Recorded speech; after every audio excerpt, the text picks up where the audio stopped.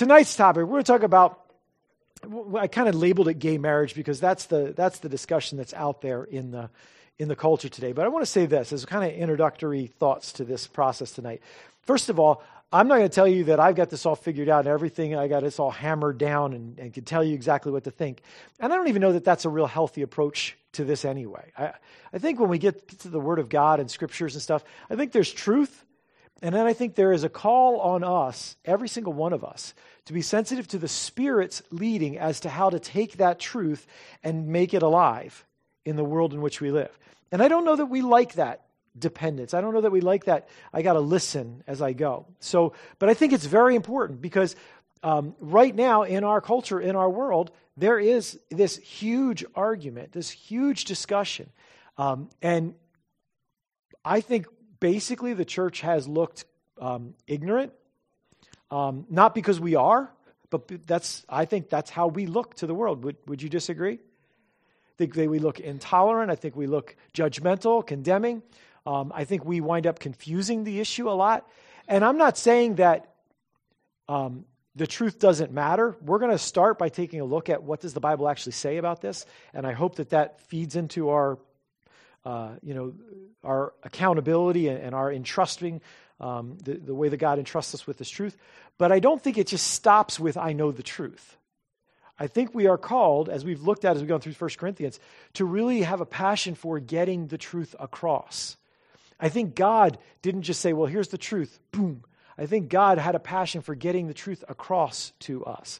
I think Jesus had a passion for getting the truth across. It's a surprising thing to me. We went through the book of Mark a couple of years ago, and it's such an action book. Jesus is doing this and doing this and doing this. You get into the book of John, and it's such a passion for explaining and teaching and even powerfully confronting disbelief, stubbornness, spiritual pride, that kind of stuff that's just powerful. And so God has a passion to not just declare the truth, but to get it across in a way. And I think we've kind of gotten in our own way. And I guess what we're asking is, does God have the answer for this? Does God have a calling on us, let's say as a church, and us as the church, on how we deal with an issue like this in our world today? And I believe He does. I will also tell you this. I am thrilled that there are people in our church who trust us enough to come to church and really face this struggle very courageously. That does my soul so much good because I believe that when we have a struggle in our life, that coming at a place where the brothers and sisters of Christ get together and we worship the Lord together and we learn in the Word together is a healthy place for someone in a struggle to be. And too often it becomes an unhospitable place for those in certain kinds of sin. And they wind up being pushed away by the very people that are supposed to attract them. And I don't know about you, but as we talked about in the book of John a couple of weeks ago, does it blow you away how attractive Jesus was to those who were desperately lost? Like the religious leaders thought He was, junk. They just wanted nothing to do with Him. But the people who were lost, the people who were the outcasts, the lepers, the blind, the broken, the lame, man, Jesus just came right at them and blew them away, that He cared about them and they flocked to Him. We see stories about sinners that most of Israel would have nothing to do with, that Jesus says, hey, let's have lunch. And in their lunch, we don't see Jesus hammering over them, you're a lousy, rotten sinner, can't believe how awful you are. And yet, somehow, we don't have really any of the conversation recorded, but what we do have recorded is that their life is changed by being around Jesus. And I wonder if we held up the mirror to your life, to our life collectively as the Church of Christ, and said, are people's lives getting changed by being around us? If that was our measure of the effectiveness of our witness and our light and our influence on our society, our world, our circle, how are we doing? Because that's what Jesus did. And if we're going to follow Jesus, I think it's important that we let Him lead, which means we have to be willing to ask, what do you want us to do here? So we're going to talk about sex and specifically this idea of same-sex attraction, but we're really going to talk about it in the larger scope. I think we have disconnected same-sex struggles, ideas, concepts from sexuality as a whole. So let's just talk about this for a second.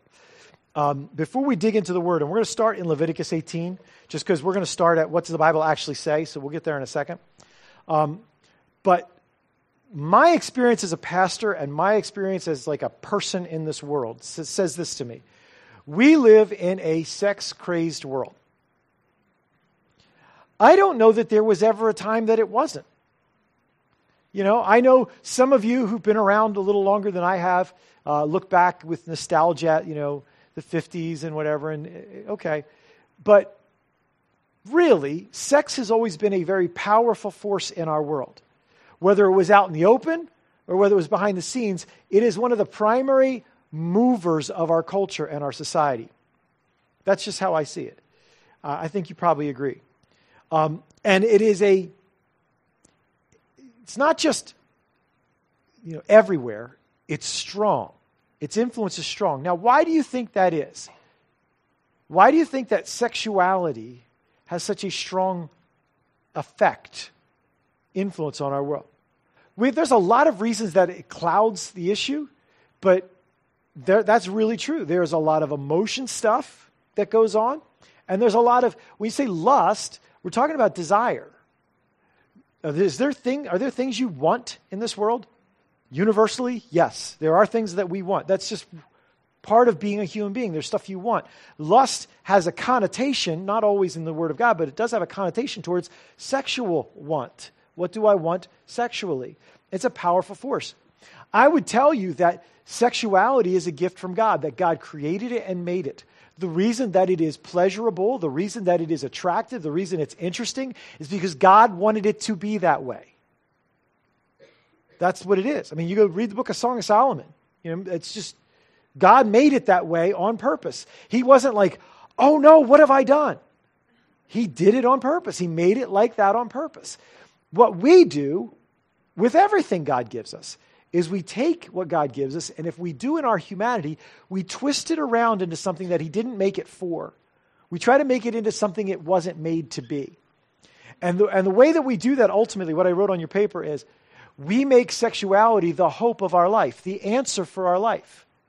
We make it the way that we feel attractive, the way that we feel acceptable, the way that we feel like we belong, the way that we get relief from stress, the way that we fit in, right?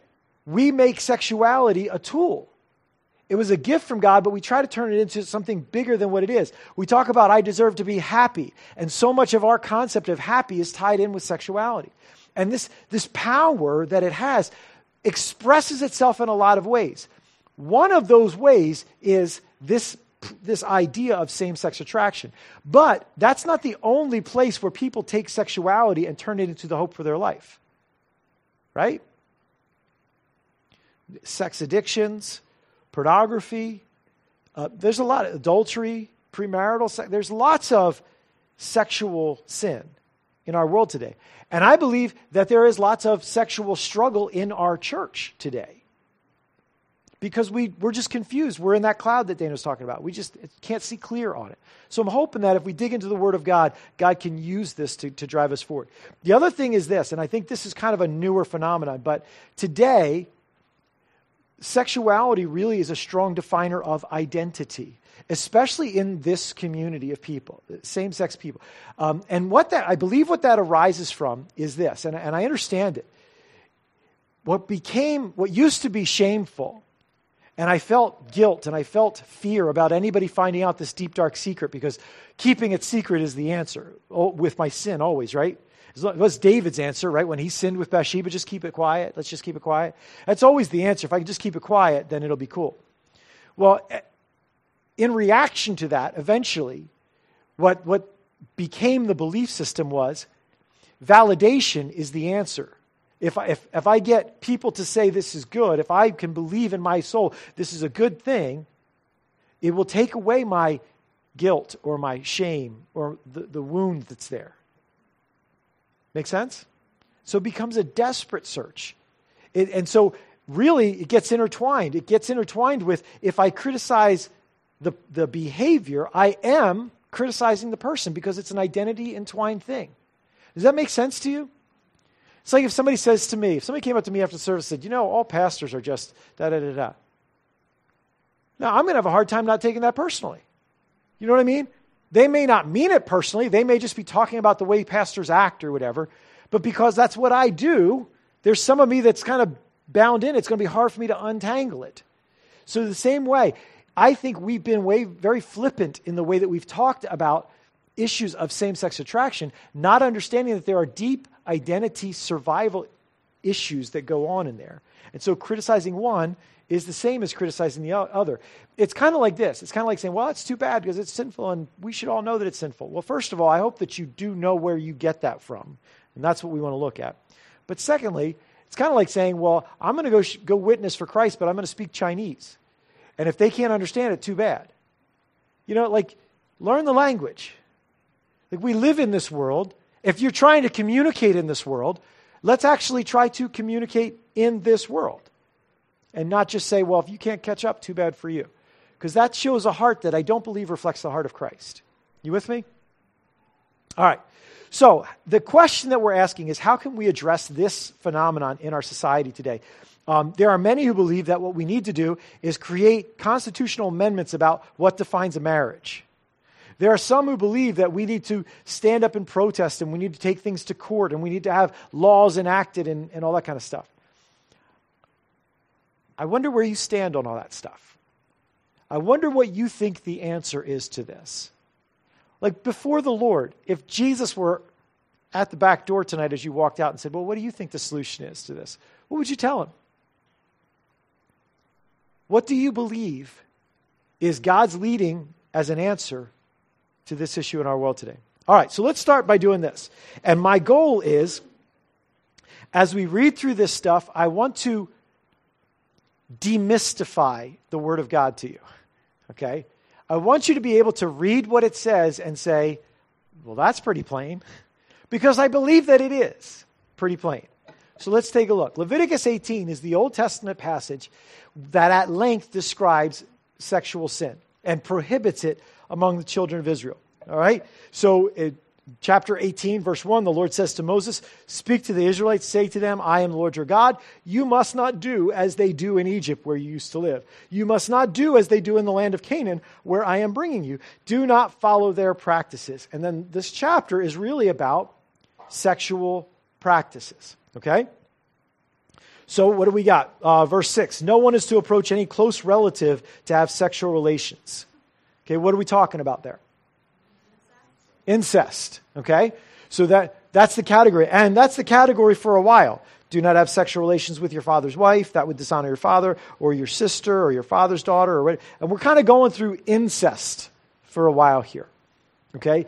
This is too close of a relationship for you to have sex with this person. Now, hard as that is to imagine, this had to be spelled out because this was not normative in the culture of the world at that time.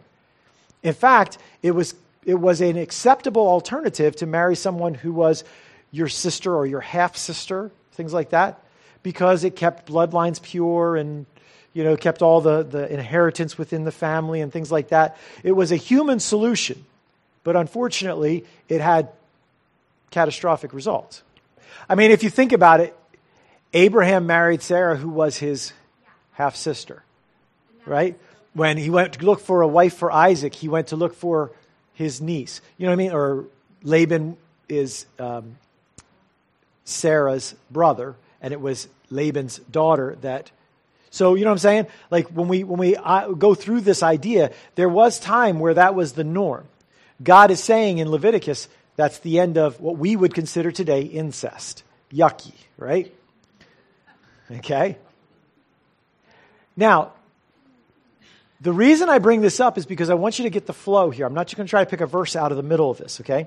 If you keep going down, verse 15, don't have sexual relations with your daughter-in-law. Verse 16, don't have sexual relations with your brother's wife. This is all kind of like overlapping close familial relationships, and it kind of goes on and on and on.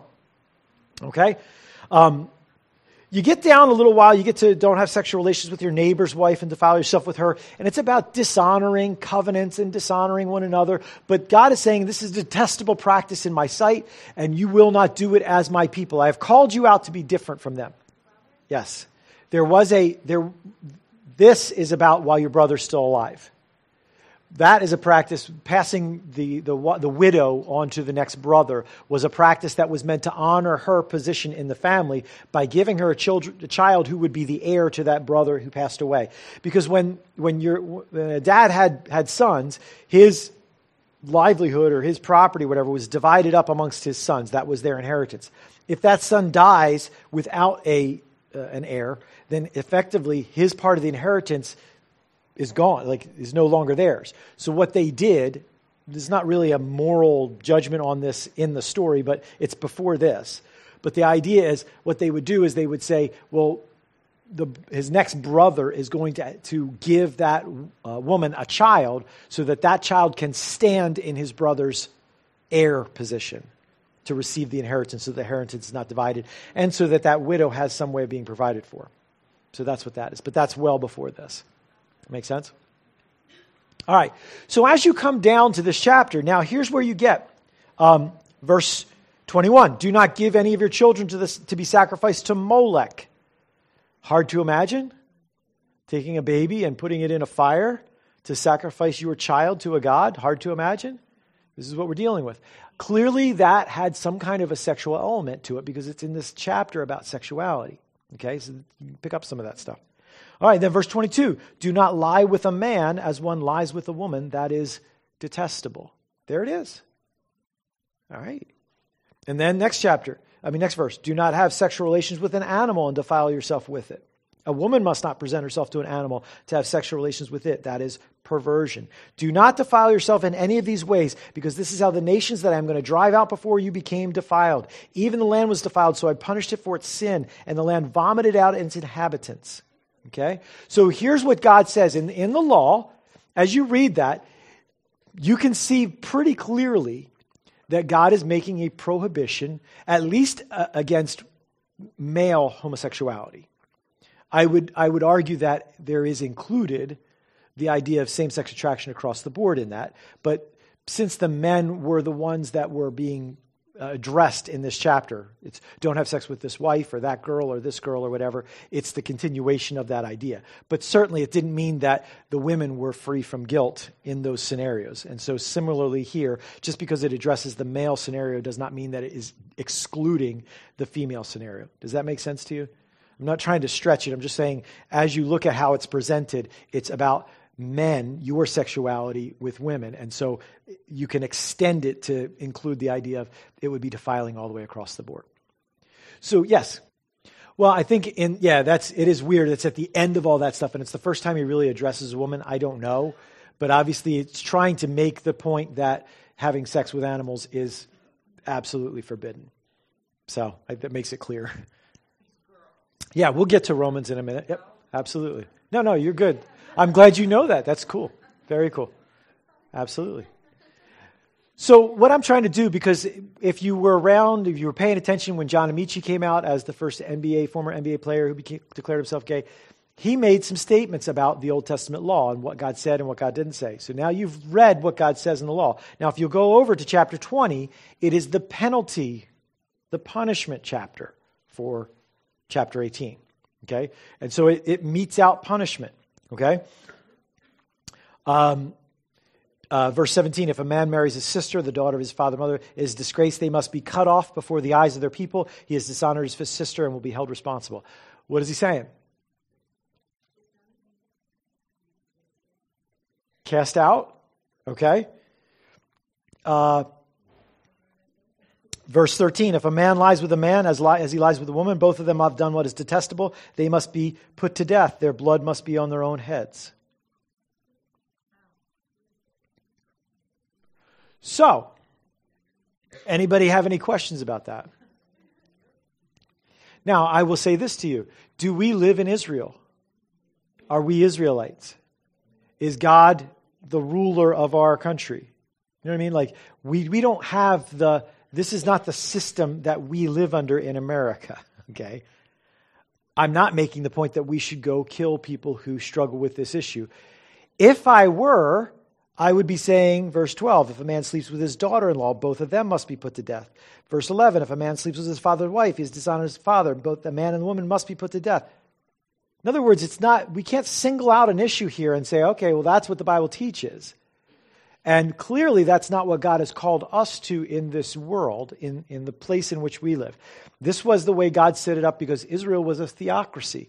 God ruled them through the prophets, and God gave them laws, and they were empowered to carry those laws out. If I were to go kill someone, if I were to go execute punishment, I have not been commissioned by God as an ordinary citizen to go do that. We have police, we have courts, we have laws. That's who God is commissioned to do that stuff. Does that make sense? I do not want anybody to misunderstand what the Bible says here and say, oh, well, we need to go start killing people. All right. But you get a sense of the severity of this. So let's talk about the law for a second. I put this on your note sheet. Let's talk about the law for a second here. There's a lot in the Word of God that is the Old Testament law, the law of Moses, Genesis through Deuteronomy, but largely Exodus and Leviticus and Deuteronomy are really the books that pack in. These are the commands of God for you to follow. I could break those down really into three parts, kind of two-ish, but really three. One of them is what we would call the ceremonial law. Okay, ceremonial law was a law about when you worship, you do this.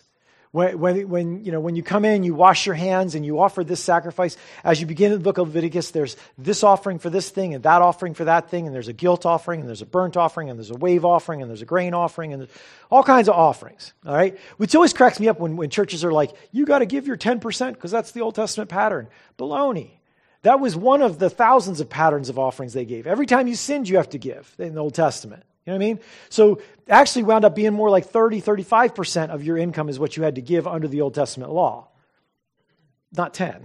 Okay? So we're talking about like some serious giving going on here, some serious prescription. It was a ceremonial law. Every year they had the Day of Atonement. They would sacrifice an animal. Ceremony. Then there were what I would call, and even some of that stuff was like clean, unclean. And it kind of crosses over. It's why ceremonial law kind of includes this other one too. There was what we would call hygiene laws, dietary and hygiene laws, which were about what you were allowed to touch and not touch. If you touched a dead body, you were unclean. You were ceremonially unclean. And you couldn't go worship at the temple for 7 days. And you had to go through this ritual, and you had to bring an offering of sacrifice and whatever. And there was unclean and clean things about what animals you could eat or what animals you couldn't eat. Okay? You familiar with that idea, that concept? This was the way that God prescribed for them to live as a community together.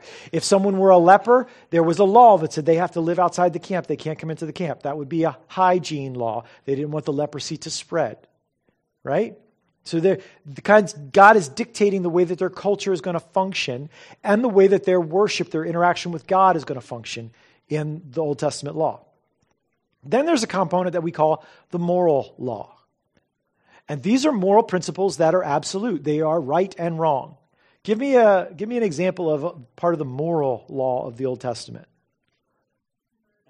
Thou shalt not murder, 10 Commandments, right? Don't kill and steal and covet and commit adultery, right? So these are wrong, not because it's a ceremony, because you're ceremonially unclean. These are wrong because they're wrong, right?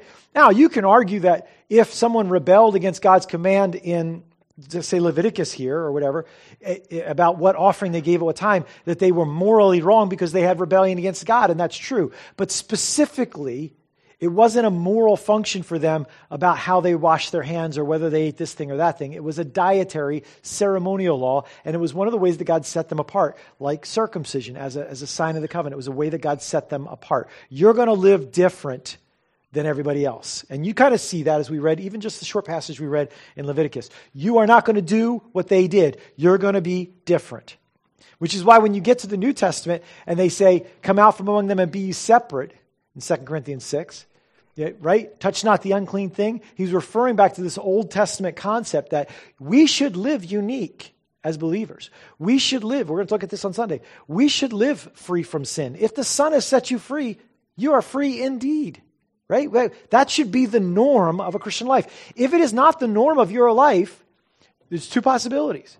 Either you're not a believer, or you are not living a healthy Christian life. You are not living what would be a normal Christian life.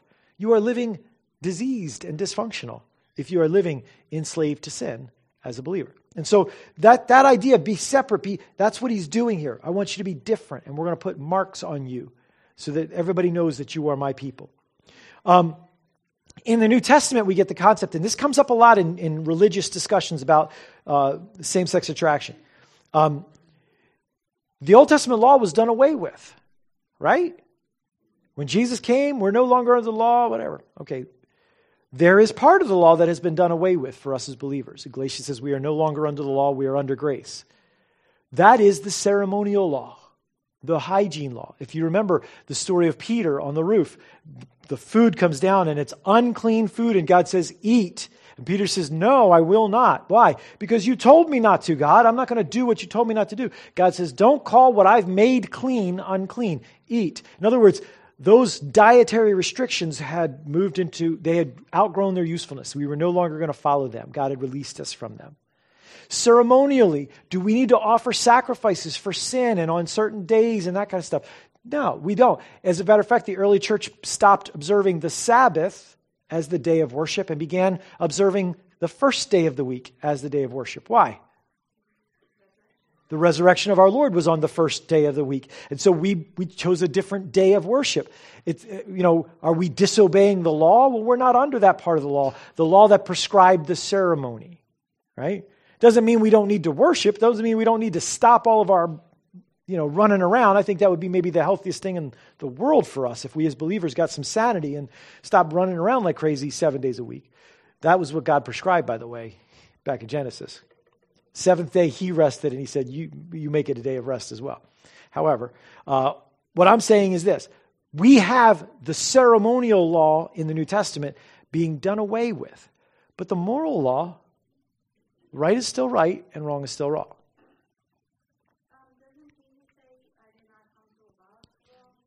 But to fulfill it. Yeah. In other words, what is Jesus saying there? I did not come to abolish the law, but to fulfill it. What's Jesus saying there? Go ahead, Mike. Go ahead. Because he fulfilled the ceremonial part by his blood. Because the ceremony was all about the coming of him. It was a precursor to him. Yeah. So then once he fulfilled that, there was no more need to act. Yep. What he did is he said, I didn't come to say, big mistake, throw that away. He came to say, everything that was about, now I've shown you what it's about. I have fulfilled it. It's not that it's useless, but it no longer applies. All those ceremonial laws no longer apply to us as believers today. Okay? I know there are people who are like, well, I don't eat this and that because the Old Testament says don't eat this and that. Great. Have at it. But let's not make it into a law that we're all obligated to, because the New Testament makes very clear that we're not obligated to it. Okay?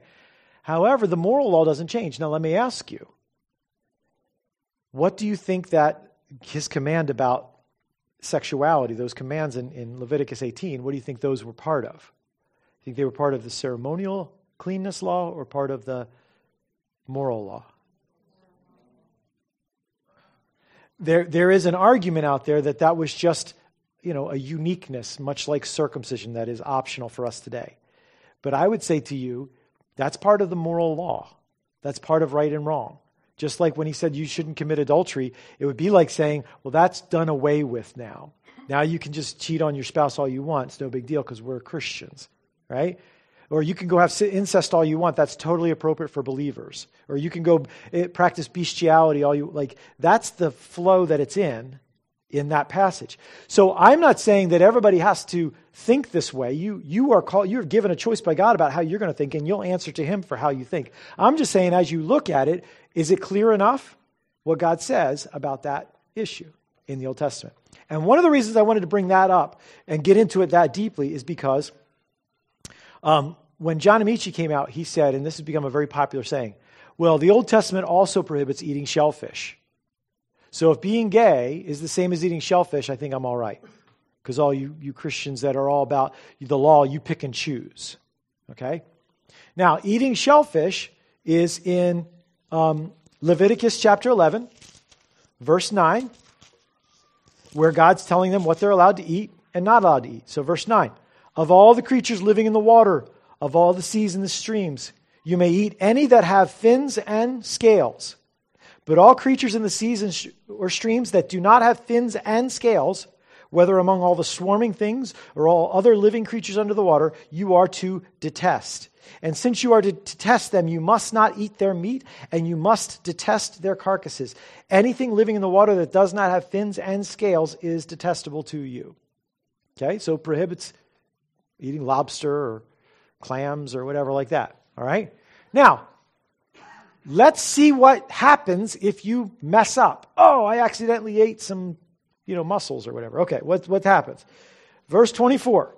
You will make yourselves unclean by these. Whoever touches their carcasses will be unclean till evening. Whoever picks up one of their carcasses must wash his clothes, and he will be unclean till evening. So what happens if I eat something unclean? I can't worship. I'm unclean, and no one can touch me, or I pass my uncleanness to them. There is a ceremonial thing, a health dietary thing about it, okay? And that's why those laws go in there. There's a pretty dramatic difference between eating shellfish and being unclean for the day and having to wash yourself, or engaging in a sexual activity that's prohibited and being put to death for it. Wouldn't you say? So I think it's an argument from ignorance, and I don't want you to be ignorant. I don't want you to be overmatched when somebody says, well, they just pick and choose whatever laws they want to from the Old Testament. I don't know that I got to dump all this on somebody, but I want you to be sure in your soul about what the Bible says, so that when we go forward to face this, if I'm going to wrestle with the Lord about how do I approach this, I don't want to have uncertainty about what's right and what's wrong. Okay? And if that argument would undermine it for you, then I want you to have a place to stand there. All right? The moral law? The dietary restrictions? Well, here's the simple answer to that. The best simple answer I can give you is that on the cross, when Jesus was on the cross, what aspect of the ceremonial law was, by the hand of God, broken? Why was the sacrifice broken? What did he do? What would illustrate that we are no longer to make sacrifices and go through the ceremony? What happened when Jesus was on the cross when he said it is finished? God said, this ceremony's done. Now, what did the Israelites do? They sewed that curtain back up. But the veil was torn in two. And in that, God is saying, and Jesus said it is finished, and the veil was torn. He's saying these ceremonies are no longer necessary because it has been fulfilled. 1 Peter talks about it's not by the blood of goats and calves, which could never satisfy, but by the blood of Christ. So there is a trump of those Old Testament ceremonies. Proof of it, okay? I would say for the dietary things, the proof is in the story in Acts 10 with Peter being called to Cornelius. It's very evident there that the dietary restrictions have been gone. Does that make sense? So again, if people have ears to hear, I know some of you kind of in your heads are going, well, if I have to share this, how do I share this? Let me just say this to you. Jesus talked to a lot of people who didn't want to hear. And they didn't get it, and they didn't respond. And Jesus talked anyway. So don't worry about it. What I'm trying to do is say, let's start from the foundation of, do you know what the Bible says? And that's a great question of, how could I know, how could I simply explain how ceremonial law and dietary cleanliness laws have been removed? The veil torn in the temple is a great example of that. And even some of the discussion in the New Testament, how Jesus is our sacrifice once for all, Hebrews, once for all, right? Hebrews 10:14, for one offering is perfected forever, those who be made holy. So that idea is a powerful concept. Well, let's just say this.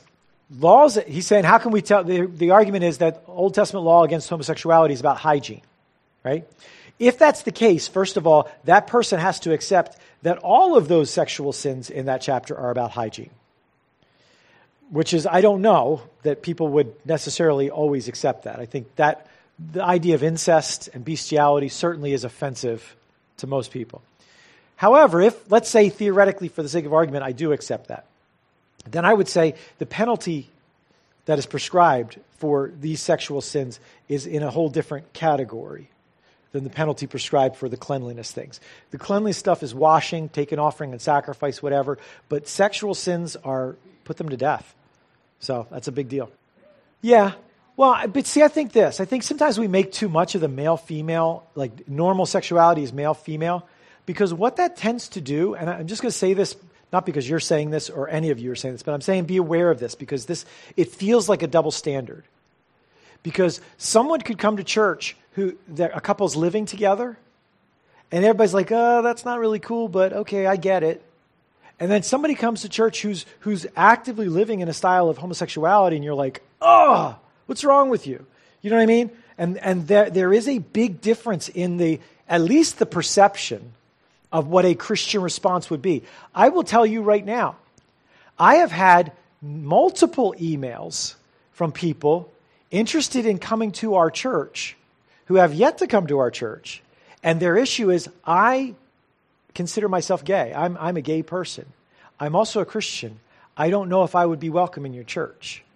And I've never spoken to these people. I've never had a conversation with them. It's not like they know a lot about us, but they're looking for a place where their sin is not the giant trump card that says you're a reject before you ever show up. So, and we're going to talk about that. Thank you for sharing that, Dan. That's powerful stuff and a long journey. And I will say this, I believe sometimes and we're going to look at Romans 1 in a second, we take on ourselves a responsibility that God hasn't given us to convince, to convict, right? Who is the one to convince and convict? God does it to us through the Spirit. Right. And that is, honestly, that is the biggest question that I get from people who are struggling with same-sex attraction. Does this mean I'm going to hell? Now think about that.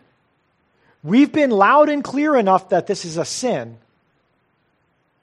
So much so, and to the exclusion of the other message, which is much more important in my opinion, that people are convinced that if this is my struggle and if I give into it, that it means I am doomed to eternal punishment and judgment. Let me just ask you, people of God, is that the ultimate sin, the uber sin, that if the first question God asks you when you get to heaven, are you gay?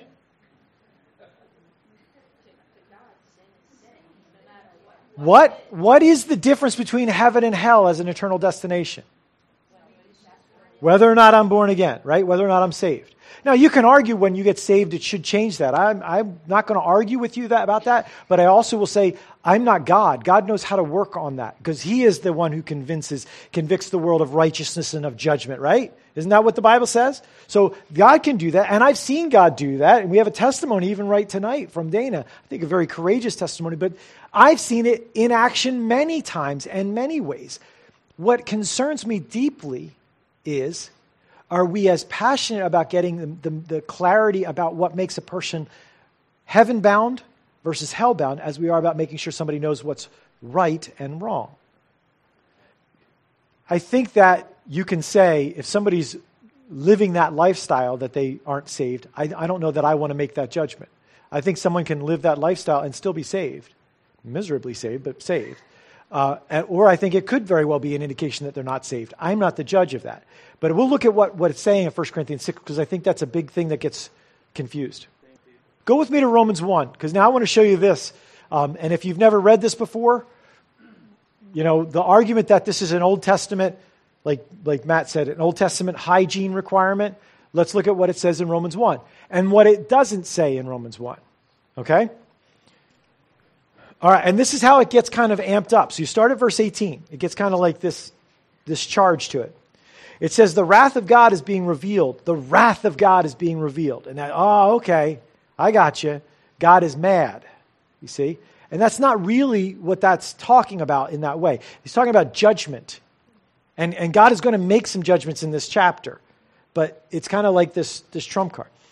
Revealed from heaven against all the godlessness and wickedness of men who suppress the truth by their wickedness. Would you say that is a choice to suppress the truth by wickedness? Okay. Since what may be known about God is plain to them, for God has made it plain to them. Since the creation of the world, God's invisible qualities, His eternal power and divine nature have been clearly seen, being understood from what has been made, so that men are without excuse. Basically, everybody in this whole world has enough information to know that there's a God. That's what Paul says here. Everyone has enough information to know there's a God. There's what we call general revelation. You look up at the sky, you look at the stars, you look at the tree, you look at the design of your body. There's enough information to know that there is a designer and a creator. All right, keep going. For although they knew God, they neither glorified Him or gave thanks to Him, But their thinking became futile and their foolish hearts were darkened. And although they claimed to be wise, they became fools and exchanged the glory of the immortal God for images made to look like mortal man and birds and animals and reptiles. Sounds a lot like a description of the United States of America in 2014. They're professing themselves to be wise, they become fools. Therefore, God gave them over to the sinful desires of their hearts. That word is lust. Sinful desires, that word is lust, what they want. To sexual impurity for the degrading of their bodies with one another. Okay, so God said, when they've rejected God, they've seen the truth, they've acknowledged, they've recognized that there is a creator, but they don't want that. Why won't they want that? Because it would mean giving up control of my life. If there's a God that I will answer to, I don't want that. And so I play this game in my head that says if I don't believe in a God or don't accept him, then I can do what I want. Then I can go be happy. Then I can indulge in my sinful lusts. Then I can go live how I want if there's no God to answer to. That's the picture that Paul's painting here. Okay? And so he says that what they do is they give their hearts to sexual impurity. That word is not homosexuality. That word is sexual impurity. I would suggest to you that all of the firestorm and focus on same-sex attraction is masking a bigger issue. That we as a culture and as a society have embraced sexual impurity as an answer for life. And it's not. It is a deception from the heart of the evil one to all of us. And same-sex attraction is one issue of that. Now, let me say this. We're going to talk about some of the questions that come out of this. I'm just trying to give you the Bible, but there is a question out there about why would God make me gay? Why would God give me those attractions? And what I generally try to emphasize, and I'd like to dive into this next week, is God gave all of us sexual desires that we are called to not act on. All of us. You with me? Before I am married, how many of my sexual desires am I supposed to act on? Do they just magically turn on when I walk down an aisle, or are they there before then? Right? God gave all of us sexual desires and said, live holy. Own your body, 1 Thessalonians 4. Don't live by your lust. You're not an animal. Live holy. All of us, sexual desires that we are called to not fulfill. After I get married, that's the end. Now I don't have any unfulfilled sexual desires, right? Or I think Jesus talked about like looking on a woman to lust after her, didn't he?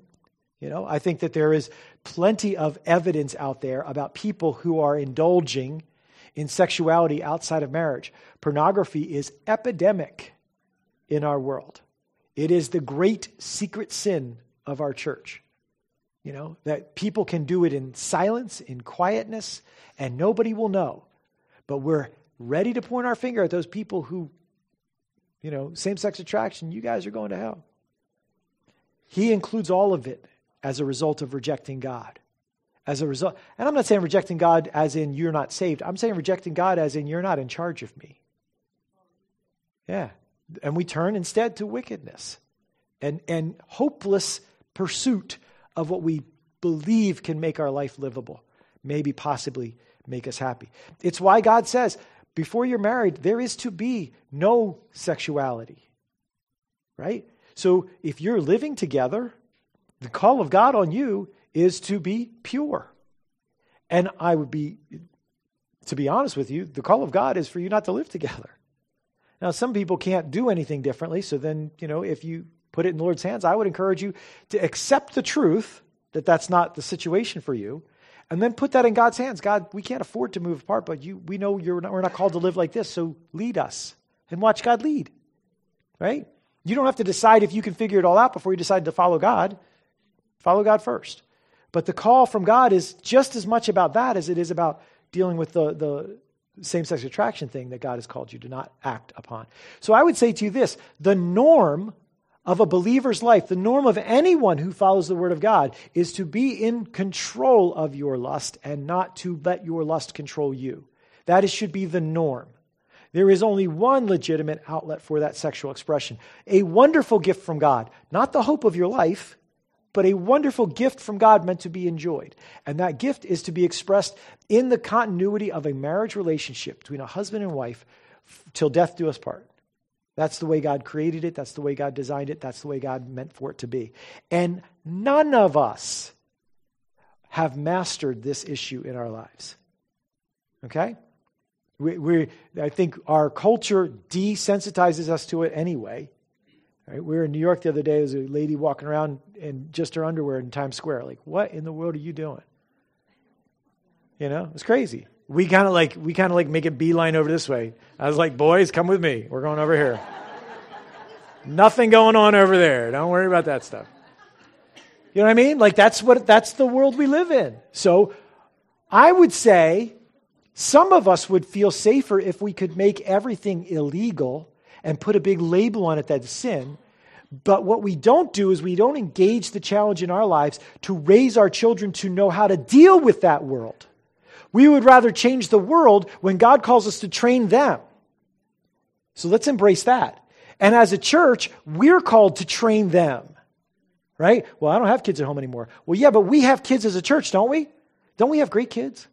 Aren't we blessed with the kids we have? So let's train them how to deal with this world. Because we're not going to change the world. Because they rejected God. You know what I mean?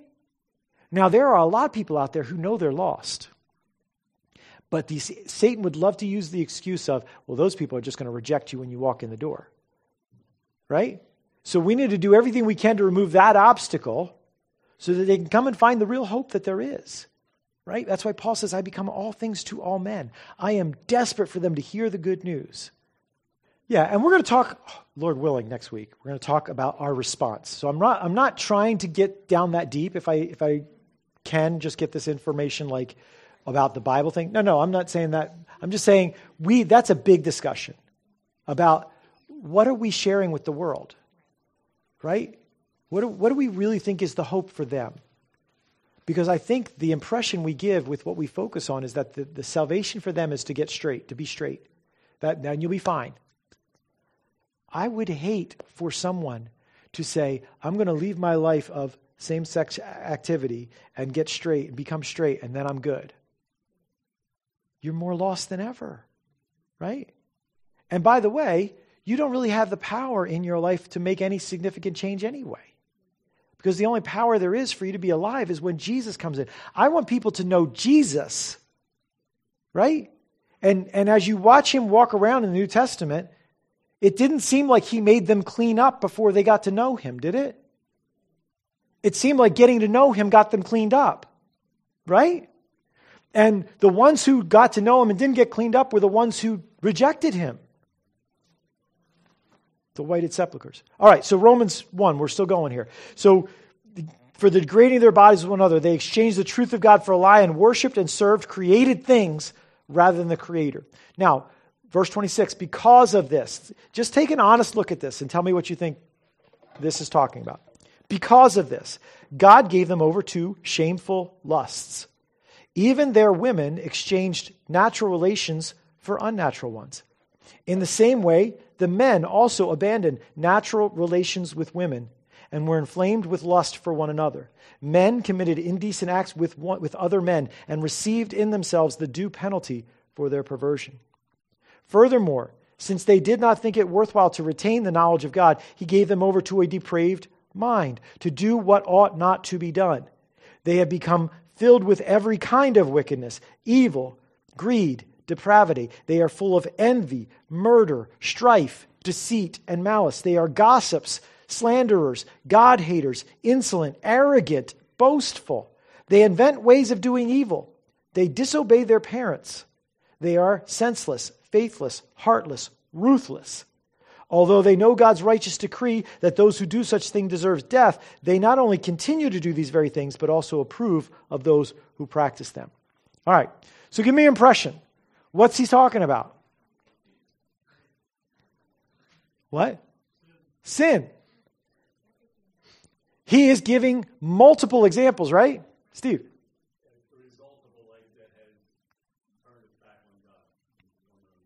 The fruit that comes out of that is all kinds of different stuff, right?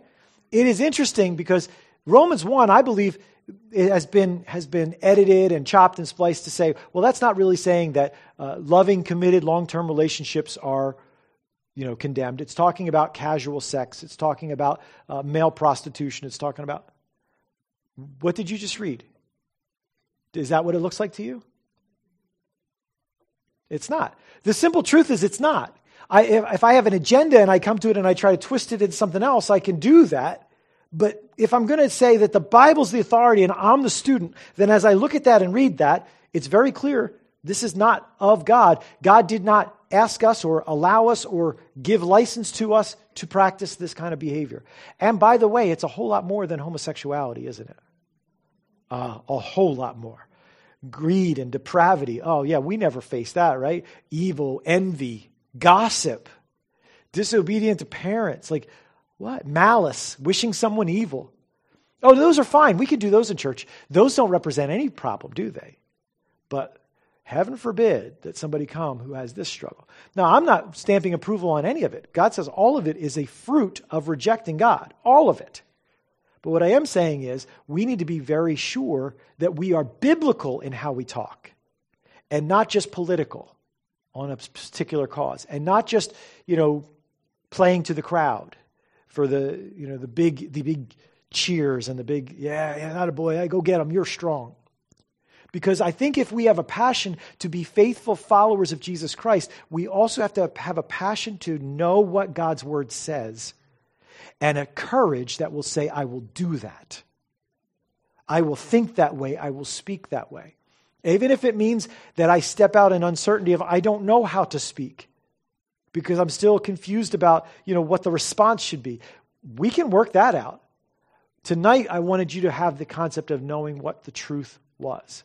So we've looked at Leviticus and we've looked at Romans 1. I think hopefully it is very clear to you what those passages teach about whether or not same-sex attraction is something that God permits, encourages, puts his blessing on or whatever. I think it's very clear from the Word of God in those two passages that it is not. An Old Testament passage and a New Testament passage. Next time, because we've run out of time, and like I said, I think it might have been crazy to try to think I was going to do this in 2 weeks, but next time, we're going to look at 1 Corinthians 6, because I really believe a lot of disservice has been done by looking at 1 Corinthians 6 in a limited scope and not seeing what Paul is saying in that passage. I don't think it's going to make same-sex activity okay. God's word doesn't disagree with itself. But at the same time, I don't think it says what a lot of people would take it as from a simplistic reading of it. So we'll take a look at that next time.